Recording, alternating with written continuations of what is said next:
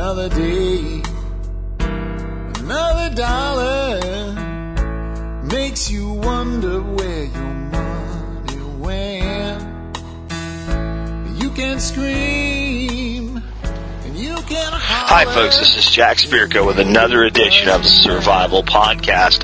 As always, one man's view of the changing world, the changing times, the things that we can all do to live a better life. Dictated as almost always from my personal mobile studio, which is my 2006 Jetta Diesel TDI as I make my 50-mile commute between Arlington and Frisco, Texas. Today is Wednesday, January 7th. I'm not sure if I will publish the show today, though, because I'm publishing yesterday's show today as soon as I get to the office. And if you're listening to this, odds are you listened to yesterday's show already. We had a little technical glitch at the office, and I could not get my files uploaded from the office yesterday, and that's why there's a delay. I'm debating whether to put this show out today so having two shows today or holding off till tomorrow, getting a bit of a head since I'm coming off of vacation, and the week is shortening itself as I'm trying to uncover myself from the massive amount of stuff that came in while I was gone. Anyway, enough of the house cleaning with that. I'd like to, if you're a new listener, just give you a brief idea of what this show is really all about. It is about what I call modern survival philosophy. And we talk about all aspects of it. We talk about it from personal self-protection to tactical response situations on occasion. We talk an awful lot about gardening and food production. We talk about storing water, storing food. We talk about hunting and fishing. We talk about self-sufficiency. We talk about green energy. If it has anything to do with making yourself less dependent on the systems and more independent, we try to talk about it and make room for it.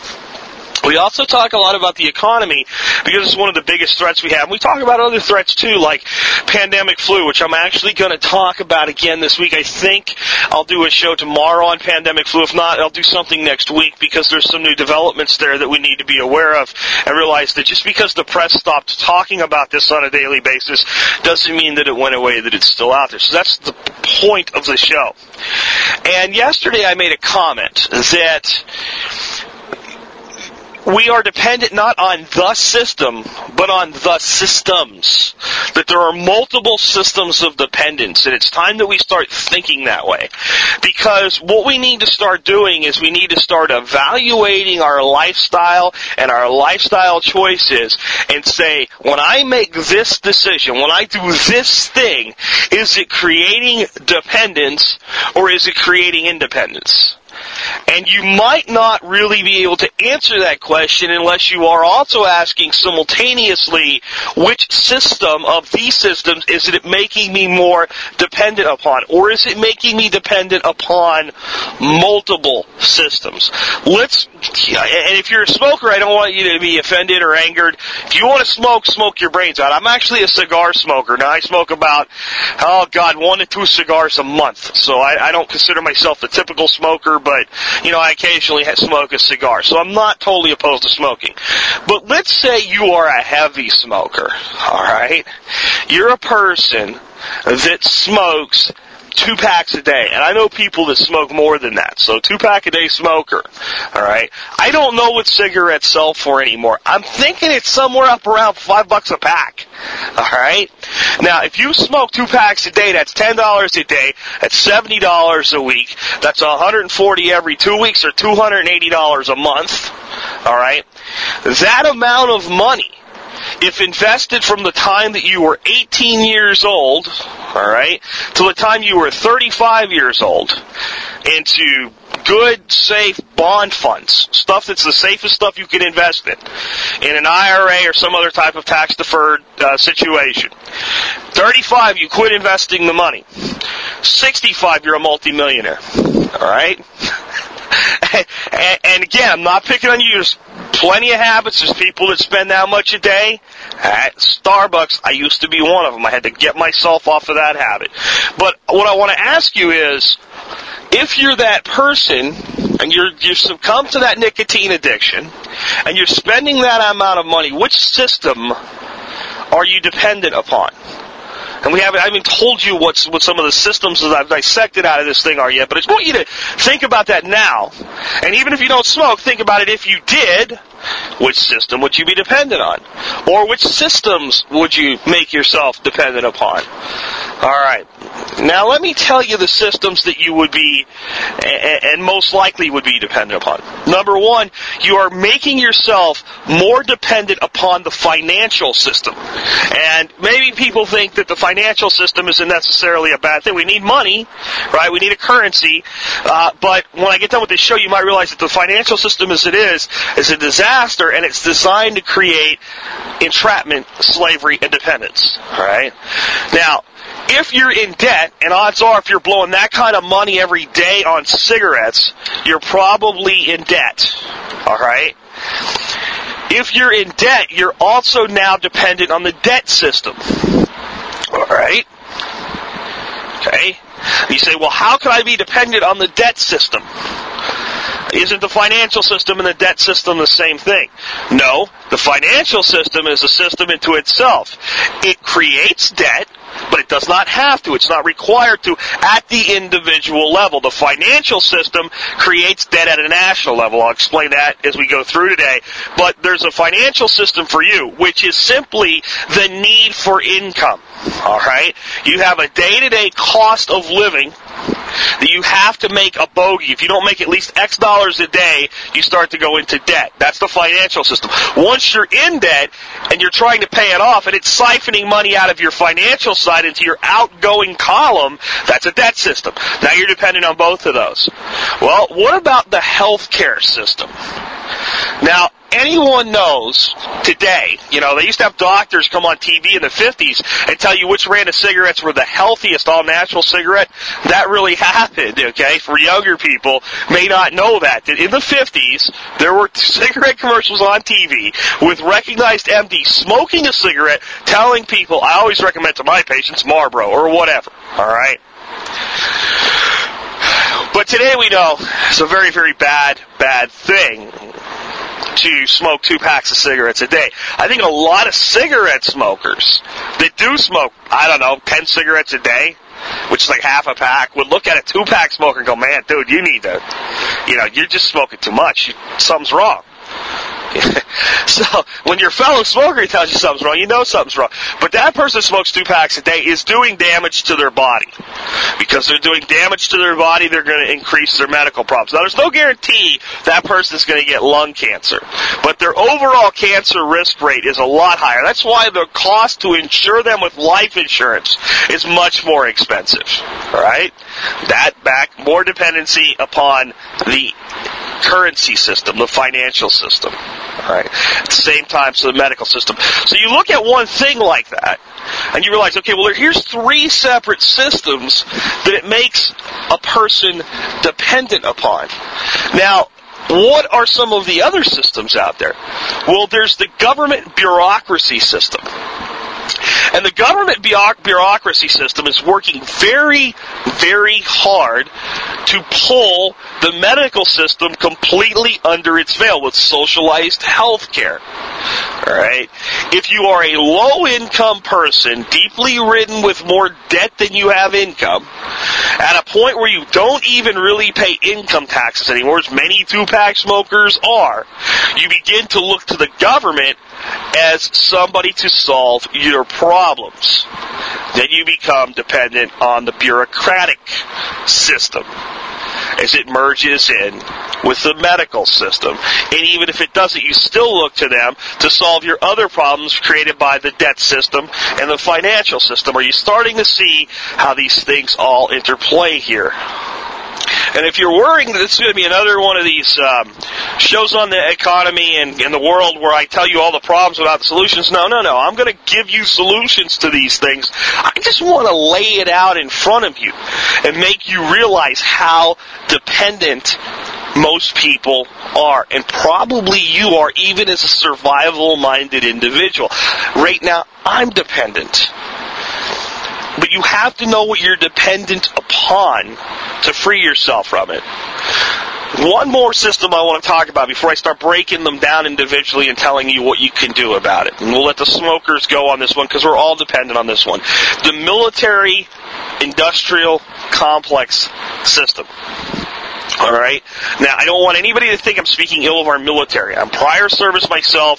If you've listened to prior shows, you know that I love our soldiers beyond belief. We adopted a union. We sponsored it. But I have to put this in perspective for you because if I don't, I'm not doing you a just service. I can't refuse to go somewhere because it might bend a nose or two. The problem with the military-industrial complex is the total amount of taxpayer dollars that go into it. It is now well over $700 billion. All right? That is more money than if you take the Soviet Union, the Chinese, the Japanese, and every other country in the world. Lump all their defense, the entire world, all their defense budgets to one basket. Say, how much do they spend? We outspend them by a long shot. Okay? England, France, all the industrialized nations, all the big countries, Brazil, more money than all of them combined. What's that tell us? That tells us that we have built a system that's designed for world domination. All right? We know that we are vulnerable, that a lot of people in the world do not like us for a variety of reasons. Some hate us because we have freedom here. Some hate us because we have disbanded the class structure here. Some countries, folks, you've got to accept this, legitimately hate us because they see us as the main catalyst that has pushed their country into debt while we claimed it was in the name of financial aid. I won't get into that today. It's too much to explain. But trust me, there's a lot of African nations that have had to seize the land of their farmers, take away local agriculture, and start planting corn and wheat and rice and things like that to be able to sell it as a world commodity to handle the debt umbrella that we placed over them. All right, so they don't like us. So we know we have enemies out there. But even with the entire world we're our enemy, and they're not, do we have to outspend the entire world to have a good, stable military when we have the largest arsenal of nuclear weapons in the world? Odds are we probably do not. So what's the issue here, though, with dependence? When you spend over $700 billion a year on something, it is a fundamental piece of your economy. It is a huge piece of your economy. And what we do not understand right now is if we said, you know what we're going to do? We're going to cut defense spending. And people think Clinton cut defense spending because we did some downsizing of the armed forces and all. We didn't really cut spending. We cut departments, and we put the money into more high-tech weaponry and things like that. So we had a smaller force with more lethality. Right now they need boots on the ground, so they're building the forces back up as fast as they can, which is hard to do during a war because a lot of people don't want to go. All right? But that money being pumped into the economy directly feeds the financial system. So if we cut it out, you think we're in a recession or a depression right now? If we cut $300 billion in spending out of a $700 billion defense military-industrial complex, what would that do to the United States economy? That $300 billion evaporated overnight. How many companies exist that don't look like they have anything to do with defense, but they are there to support the companies that are, and how many companies support them? What kind of chain reaction would that create? So the problem we have right now is without totally ravaging the economy beyond belief, making 1929 look like lollipop land, we can't dismantle the military-industrial complex overnight. It has to be a very slow, tedious process. There's a lot of resistance to it. So it is yet another thing that we are dependent on because we send our treasure to it, and we send our young men and women to bleed and cry from it.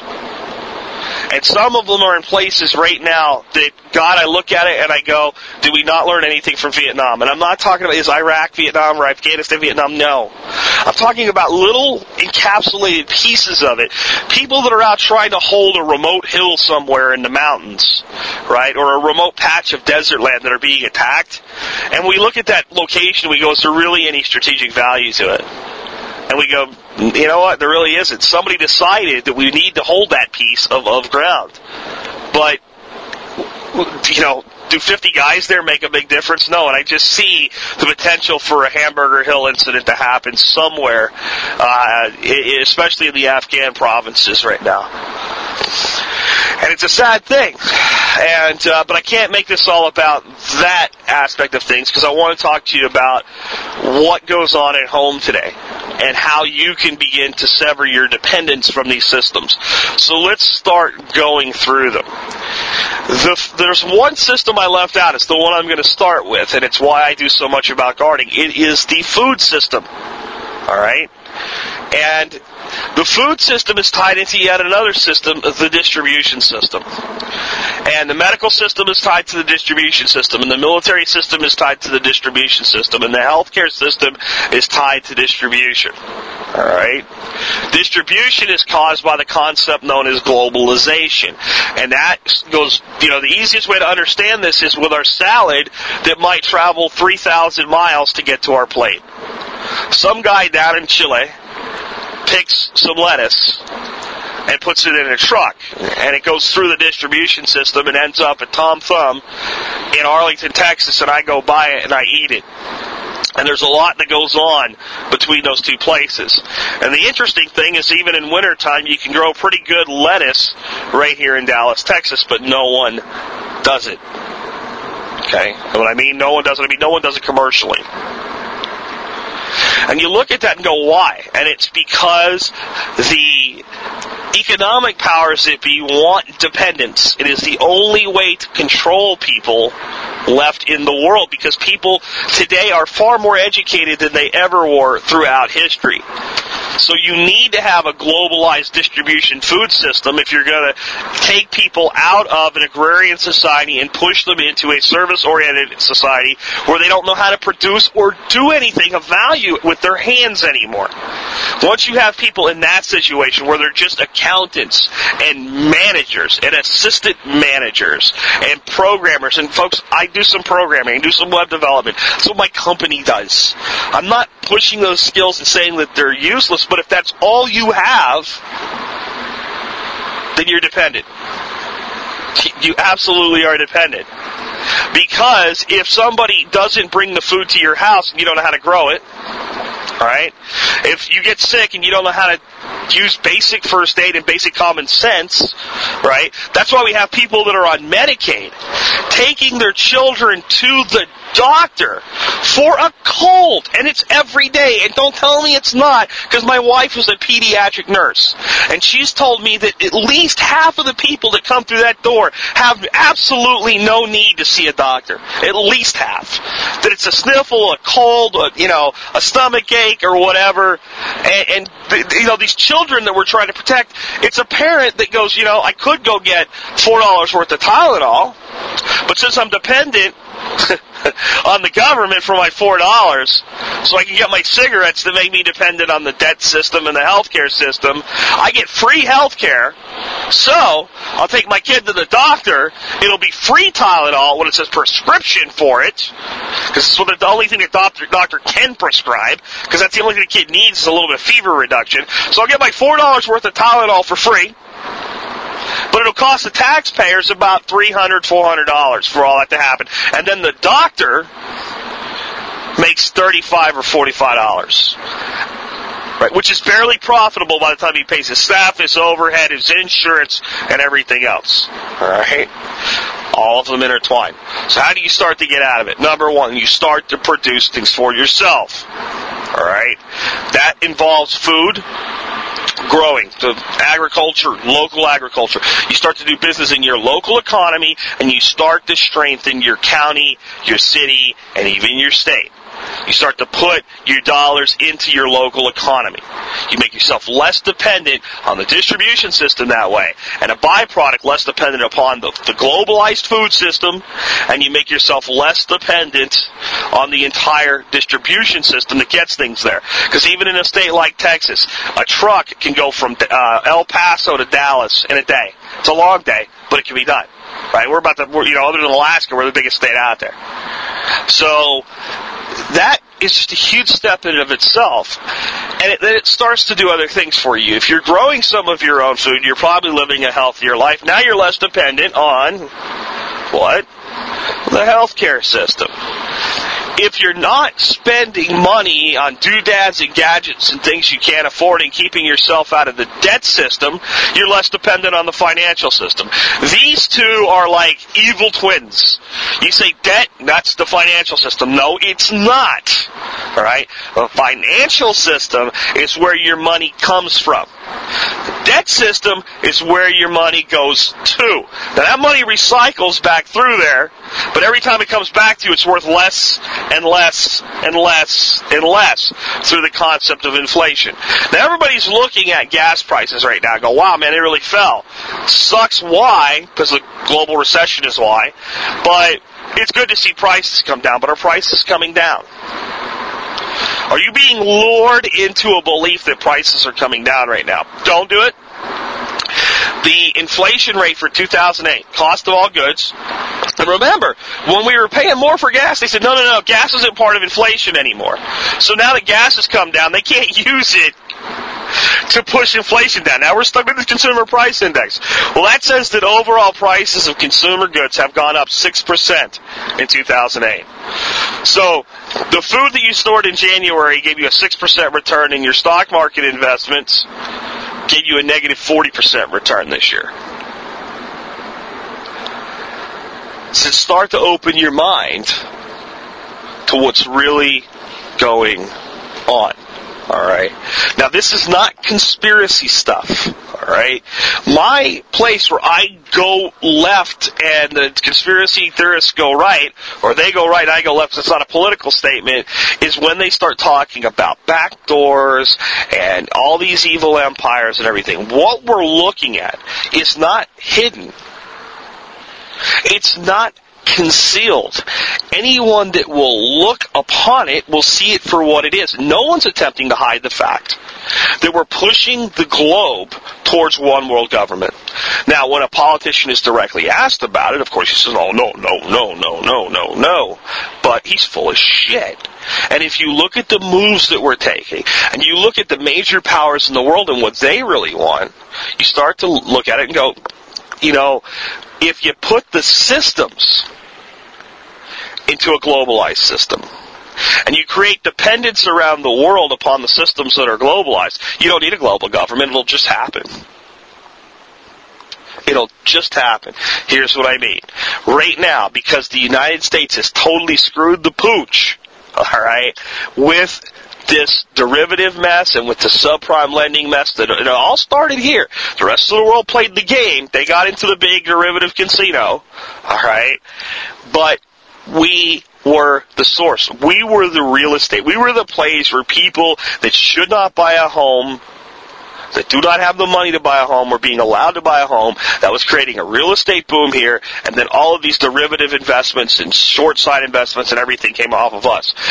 We have now blown that bubble. It's affected the entire world, and now our solution has been, in our financial system, to pump more money in. We've pumped trillions of dollars into the economy. And remember, our money's not backed by a goddamn thing anymore. Nothing backs the U.S. dollar anymore other than the good faith of the American people, who have become dependent sheep. All right. The rest of the world, just like us, eventually went off the gold standard. Everybody did it. But everybody needed to look to a basis for their currency. Since it wasn't gold, what would it be? And the world superpower of the time was the United States of America. It became the American dollar. And what most people do not realize even today is just about every country in the world uses the U.S. dollar as the basis line for their currency. It's what the value of everybody else's money is based on. It's all math. Everybody's paper currency is BS. All right? It's not backed by anything but the good faith of their government and their people. But it's based on ours. Now they're looking at our currency and they're going, you are devaluing your currency.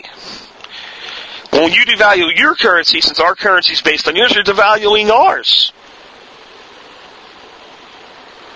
We need to get out of this. So people like France and China getting together going, maybe we need one currency for the whole world. Or maybe we need some regional currencies, 3 currencies for the whole world. Once that's done, it's over. And what we have to realize is that if the other nations decide to do this, they don't need us to do it. They'll just do it. How does this create dependency for you? Because what will happen is that our money becomes based on theirs. And eventually we have to play the game too if we want to do business in the world. And it increases your dependence on all the other systems out there.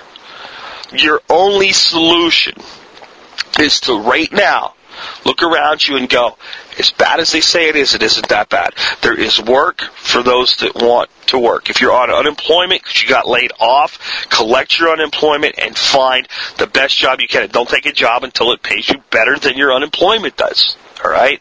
Work hard. Find something. Once you find one, if you have to take 2 jobs, you take 2. If you have to take 3, you take 3. You do whatever you have to right now to reduce your dependence on the debt system. As soon as you reduce your dependence on the debt system, paying off credit cards, paying off bills, whatever, get rid of it. Then you reduce immediately. This is why it's important to separate the two. You reduce your dependence on the financial system. All right? Put it to you this way. If I have enough debt that $1,500 a month must go out the door, that's minimum payments on all my debt, and I have an income of $3,000, all right? I have $1,500 for food, gas, maintenance, entertainment, saving, investing. All right, saving and investing are different. Saving is for short-term, investing is for long-term. All the other things, Jimmy's football games, right? I have $1,500. Now, if I can do that every month, if I can survive on that, then that means my real dependence on the income system is $1,500. But I also have $1,500 dependence on the debt system, so that gets now taken over to the income system. And now I need to make the $3,000. If I eliminate the $1,500 of outgoing funds, I'm not stupid and I don't immediately go out and start running cards up again. My dependence on the income system just cut by 50%. Now I'm only dependent on the income system for $1,500. Now, if $900 of my $1,500 is a housing payment of some sort, rent, mortgage, taxes, insurance, all the things that are required for me to live at home, that also is part of the debt system. But most people will separate that mentally because that's looked at as good debt. Debt on a home, I got to pay something to live, don't I? Right? I can't live for free. Well, not till you pay for your home in full, right? So once you eliminate everything but the house, then you got to eliminate the debt on the house. And that starts with not buying a $500,000 house. All right. It starts with not buying a $350,000 house for most people. If you don't have the money, you can't do it. And I've heard so many people say, I don't have a choice. You don't know how expensive it is where I live. Really? I live 2 miles away from you. What do you have? Well, I have a house, and, we wanted a big house, so how many square feet? 2,600. Okay. How many kids you got? 1. All right. What do you drive? I got an Excursion, and the wife drives a Lexus. All right. 1 kid, Excursion. Why do you have an Excursion? Oh, he's going to play soccer and stuff like that. We need to be able to cart the kids around. Wait, you have 1 kid. Oh, his friends and stuff. Okay, fine. How old is he? 2. They'll never have the thing paid off. It'll be gone, traded in. It'll be a new debt by the time the kid's even old enough to kick a soccer ball. And that is what the American sheeple are doing today.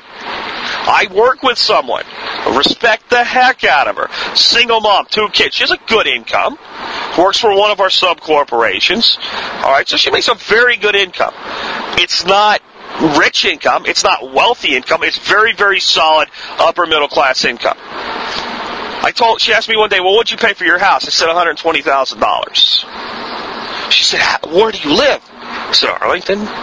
She said, it must be cheap down there. I said, depending on where you live. It's cheap, it's expensive. It's all about finding a good deal. She said, well, how big is your house? And I told you, 2,000 square feet, 2 bedrooms, or 3 bedrooms, home office, 2 living rooms, brick, vinyl, dirt acre yard, pool, deck. I don't know. I don't have a pool. I don't have a deck. So what'd you pay for your house? $369,000. Single mom, home, $369,000. And I know where she lives, and her taxes because of the school district are insane. And her school district does no better than my school district does on state rankings. In fact, I think her school district is like 2 levels above my school district. Right, so that's a case of creating dependence because of a false belief, talking yourself into it. This is what I have to do. Right, that with her income, she lived in a house like mine. She could probably pay the house off in about 12 years. But instead, she'll be in debt for the rest of her life. And of course, she has an 80-20 loan with a balloon and all this other crap. So it's the only way she can make the payments and still have money for all the things kids want to do and, daycare because she's a single mom and stuff like that. So what I'm telling you, my listeners out there, is you have to look at every decision you make, every dollar you spend, every choice you make, and say, does this or does this not create dependence? And if it creates dependence, am I willing to suffer through it? How long does it create dependence? What is my path out? People got on the United States, and with some good reason, because we went into Iraq without an exit strategy. And I think we really did that. I think that really is a mistake that we made. But when it comes to that exit strategy, what's your exit strategy when you go out and you buy a car and you're going to have 5 years of payments, 60 payments on it for $400 a month? What's your exit strategy if something goes wrong? What are you going to do? Have you even thought about it? Most Americans never think, what will I do? What will I do if my income drops to where I can't afford this car anymore? And what's even worse is now we've gotten to a point where I just won't pay for it. They'll repossess it. Problem solved. Now, I'm not saying that's you, but that's a lot of people out there. There's a reason the repo business is a big business. So, just as you're going into this new year, think about increasing your income and decreasing your debt. Think about increasing your personal production. And then the biggest thing that you can do to reduce dependence is increase your skill set and your knowledge set so that you know more and you can do more for yourself. If you know how to do something simple like change brakes on your car, instead of taking your brake, your brakes are squealing a little bit and they're getting low and they need to be replaced, and you hear an ad, all 4 wheels for $99.95. And you take your car in and they say, you got some wear spots on your rotors and your drums in the back have some hot spots and those drums really need to be replaced, and the rotors need to be turned, but the right rotor can't really be turned. It needs to be replaced, and your caliper's this and bullshit that, and on and on and on. They'll tell you, and you don't know anything. You're like, oh, God, I'm going to die. My brakes are going to fall apart. And what they're really saying is, you know what, there's nothing wrong with your brakes other than your pads and shoes need to be replaced. Your system needs to be bled, and we need to add some brake fluid. Might be good to completely bleed the system and replace all the brake fluid, and that should cost you about $120 at any mechanic shop in America. But we're going to charge you $650 because you're dumb and you don't know what we're doing to you. And now you're dependent on another system. And it's increased your dependence on the income system. And it's probably increased your dependence on the debt system. And since it's the brakes of your car, you think you need to do it. Alright?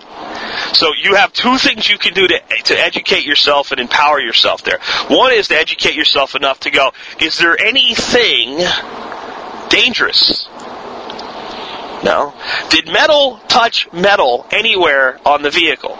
Did we run out of pads, shoes, whatever? Did metal touch metal? If that happened, you probably need to replace that rotor or that drum. Only the one where that happened, right? Okay, no. If you just put pads and shoes on this and I took my vehicle in for state inspection, would it pass? It would? I see.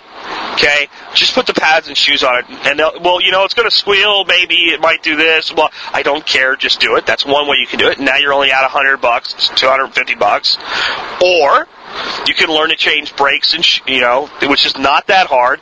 You can invest in some jack stands and a good jack and some tools and learn how to do it, and then it'll cost you maybe $50 to do it yourself.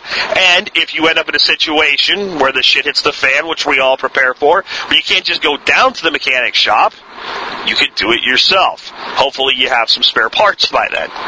But at least you know how things work. When you don't know how things work, you become dependent upon all of the systems again. I don't know how many people call a plumber because their drain is clogged. They dump some Drano into it. That doesn't work. Call a plumber. The plumber comes out, looks at it, sticks a plunger in the sink, plunges it 2 or 3 times, down the clog goes and gives you a bill for $80. Right? And people are laughing right now. I know you're laughing. You're thinking, who does that? People do it. I've seen it. And there's a million little things around your home and house that if people just knew how to take care of things the way they did in the 50s and the 60s, that they wouldn't be dependent on all of those systems. So really, one of the goals you should set for yourself in this new year, learn how to do one new thing a week that's directly useful to you in your life. The next time you have a problem, see if you can solve it. Instead of calling a professional to come do it, call the person in your personal network that you think might have the best amount of knowledge about how to solve the problem. In other words, if you've never changed brakes, do you know somebody that was a mechanic? Could they come over and help you and not do it for you? Don't let them do it for you. Say, look, I really want you to just tell me what to do and walk me through this. I've never done it before. No matter what that is. All right? Whether it's building a raised bed in your backyard or putting brakes on a car or changing a starter motor or working on a water heater or whatever it is. And when you do hire somebody, pay attention to what they do. Ask them what they're doing. If they're annoyed by it, tell them, you know what, you're on my clock, you're on my payroll. I want to know what you're doing. Not because I'm evaluating your work, because I want to understand it. You know what? Tell them, you know what, I'm going to tip you $20 on top of whatever this costs. Because I want the education that goes with it. If they're not agreeable, send them away. Get yourself somebody else. They'll do it.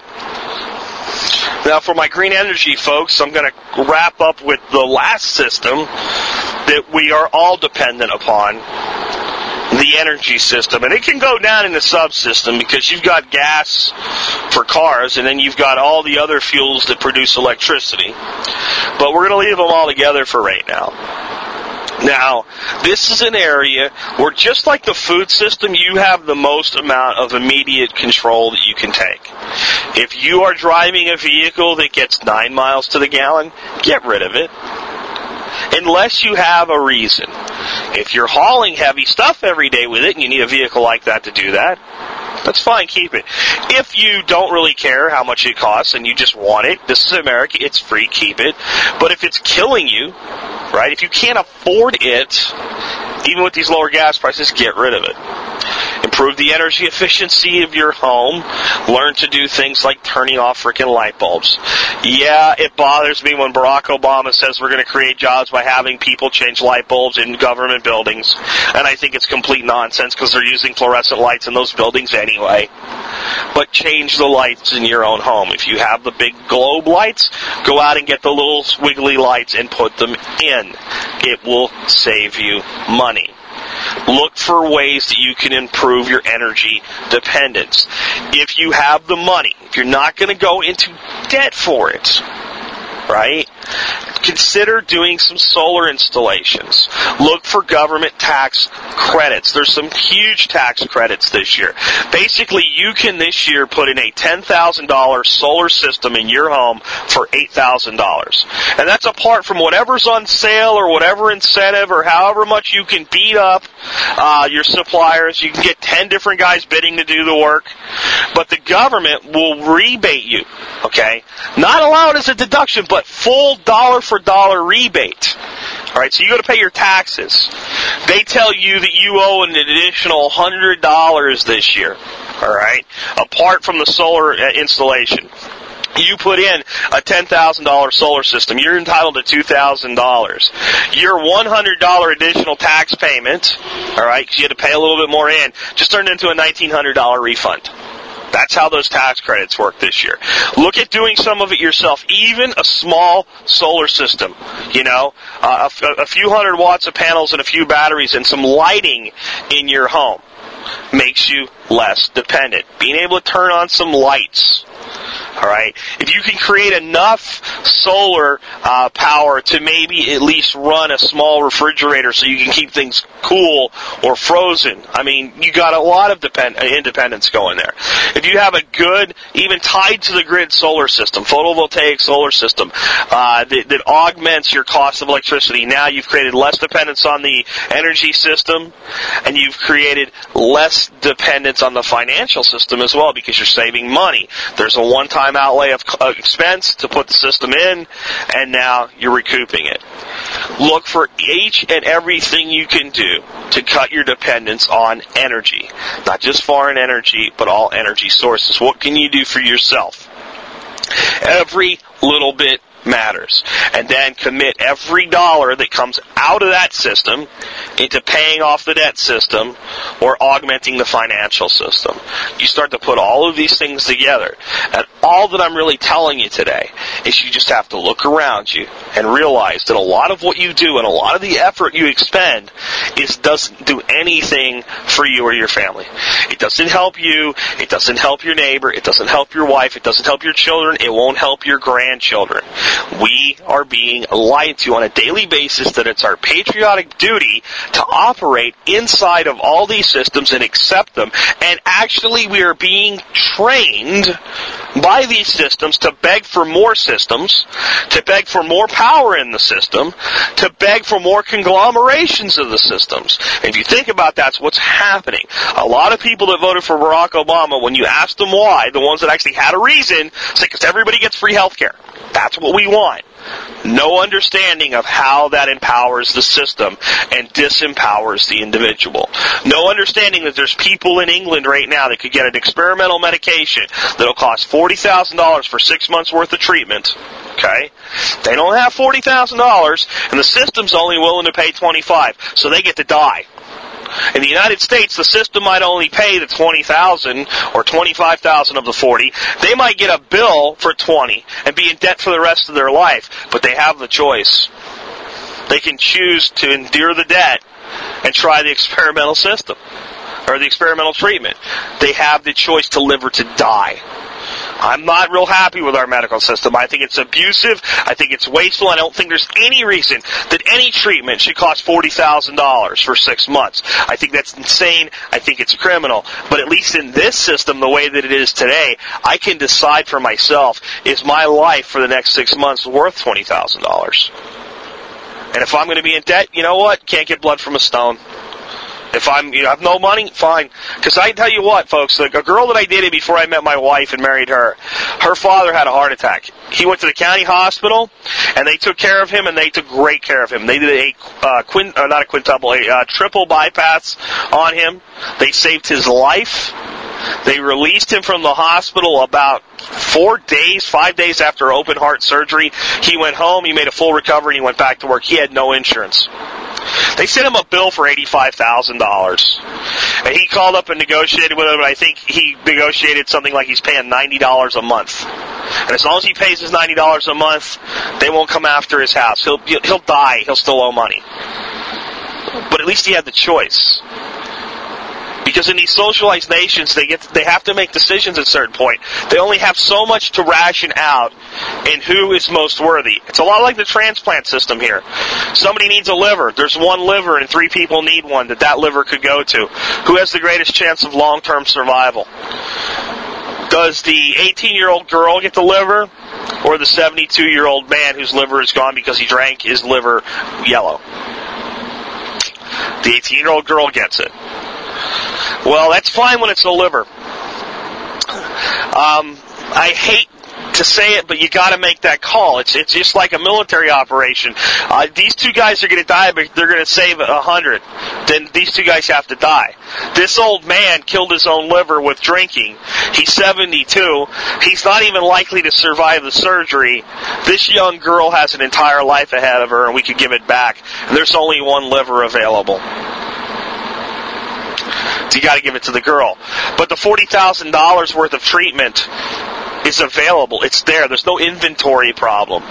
But a socialized system makes that decision required. And you folks that are up there in Canada, how are you liking that socialized medicine? How long do you have to spend at the doctor to get a checkup?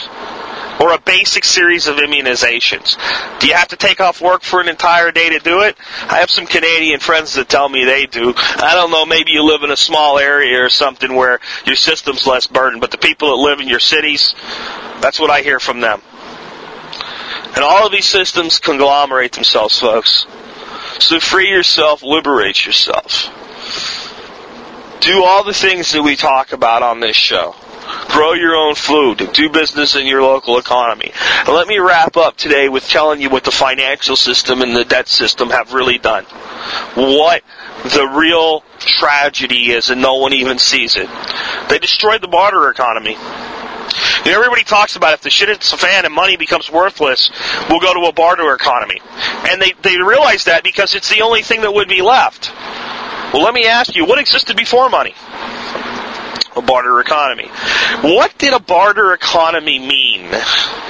A barter economy meant independence. It meant autonomy for regions and sectors of the world. If you live in a barter economy, and it doesn't have to be all barter. Currency in itself is not bad if there's some kind of basis for it, if there's some kind of reality behind it. So if you don't have enough cash to get things done, but barter is still acceptable to the populace, then you develop skills and you have something to barter. So, you know what? You know how to put starter motors on cars. You're really good at it. You're really quick at it. I could do it too, but I hate it. But you know what? I've got a huge, beautiful garden in my backyard. I'll tell you what. I'll give you a sack of vegetables and fruits. You take care of my starter problem for me. I'll go pay the cash for the part. Now we'll barter the exchange. And does stuff like that go on? Sure it does. Is it accepted as general, it's just something that's open and available in our economy? No. And the internet is beginning to reassemble it. There's little groups out there, people forming, that are simply saying, this is what I can do, this is what I need, and I'm willing to make an exchange. And as long as it's services and not goods, it's not taxable. And if I give somebody a bag of tomatoes, it's up to them to report it, and I'm not filing a form, if you get my drift. But the economic system and the debt system were designed specifically to tear down the barter economy, because you can't tax barter. It's almost impossible to tax barter. Look what the Romans were doing in Israel during the time of Christ. They were taxing barter on a degree, but they had to force a currency in there to make it work, right? Render unto Caesar what is Caesar. Show me a penny, right? That's in the gospel. Caesar's picture is there on the coin, right? That was the point there, folks. So what the tax collectors that were employed by the Romans would do is go down, a fisherman came in, had a great catch, he's got 1,000 fish, take 20 fish or 200 fish from him, 20% tax. But the tax collector can't keep the fish in his pocket, so he has to take it to the market and sell it himself, convert it to a currency. Right? It's very cumbersome. Now, if the fisherman went out, caught 200 or 1,000 fish, and then had his currency for them taxed, right?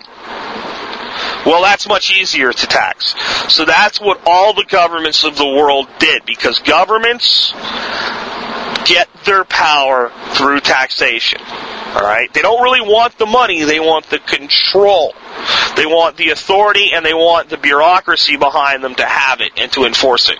And the only way to do that is to do that through taxation. So that's what destroyed the barter economy. So one more thing you can do, start reaching out to your neighbors, get to know the people around you again, develop community, and start bartering just out of spite, if nothing else. Barter something you don't really care about for something you don't really want, just to do it.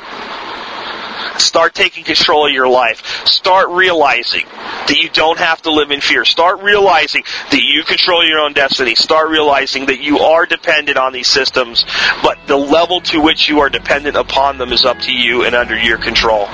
This has been Jack Spirka with another edition of the Survival Podcast. Hoping I've helped you figure out today a little bit more about how to live a better life if times get tough, or even if they don't.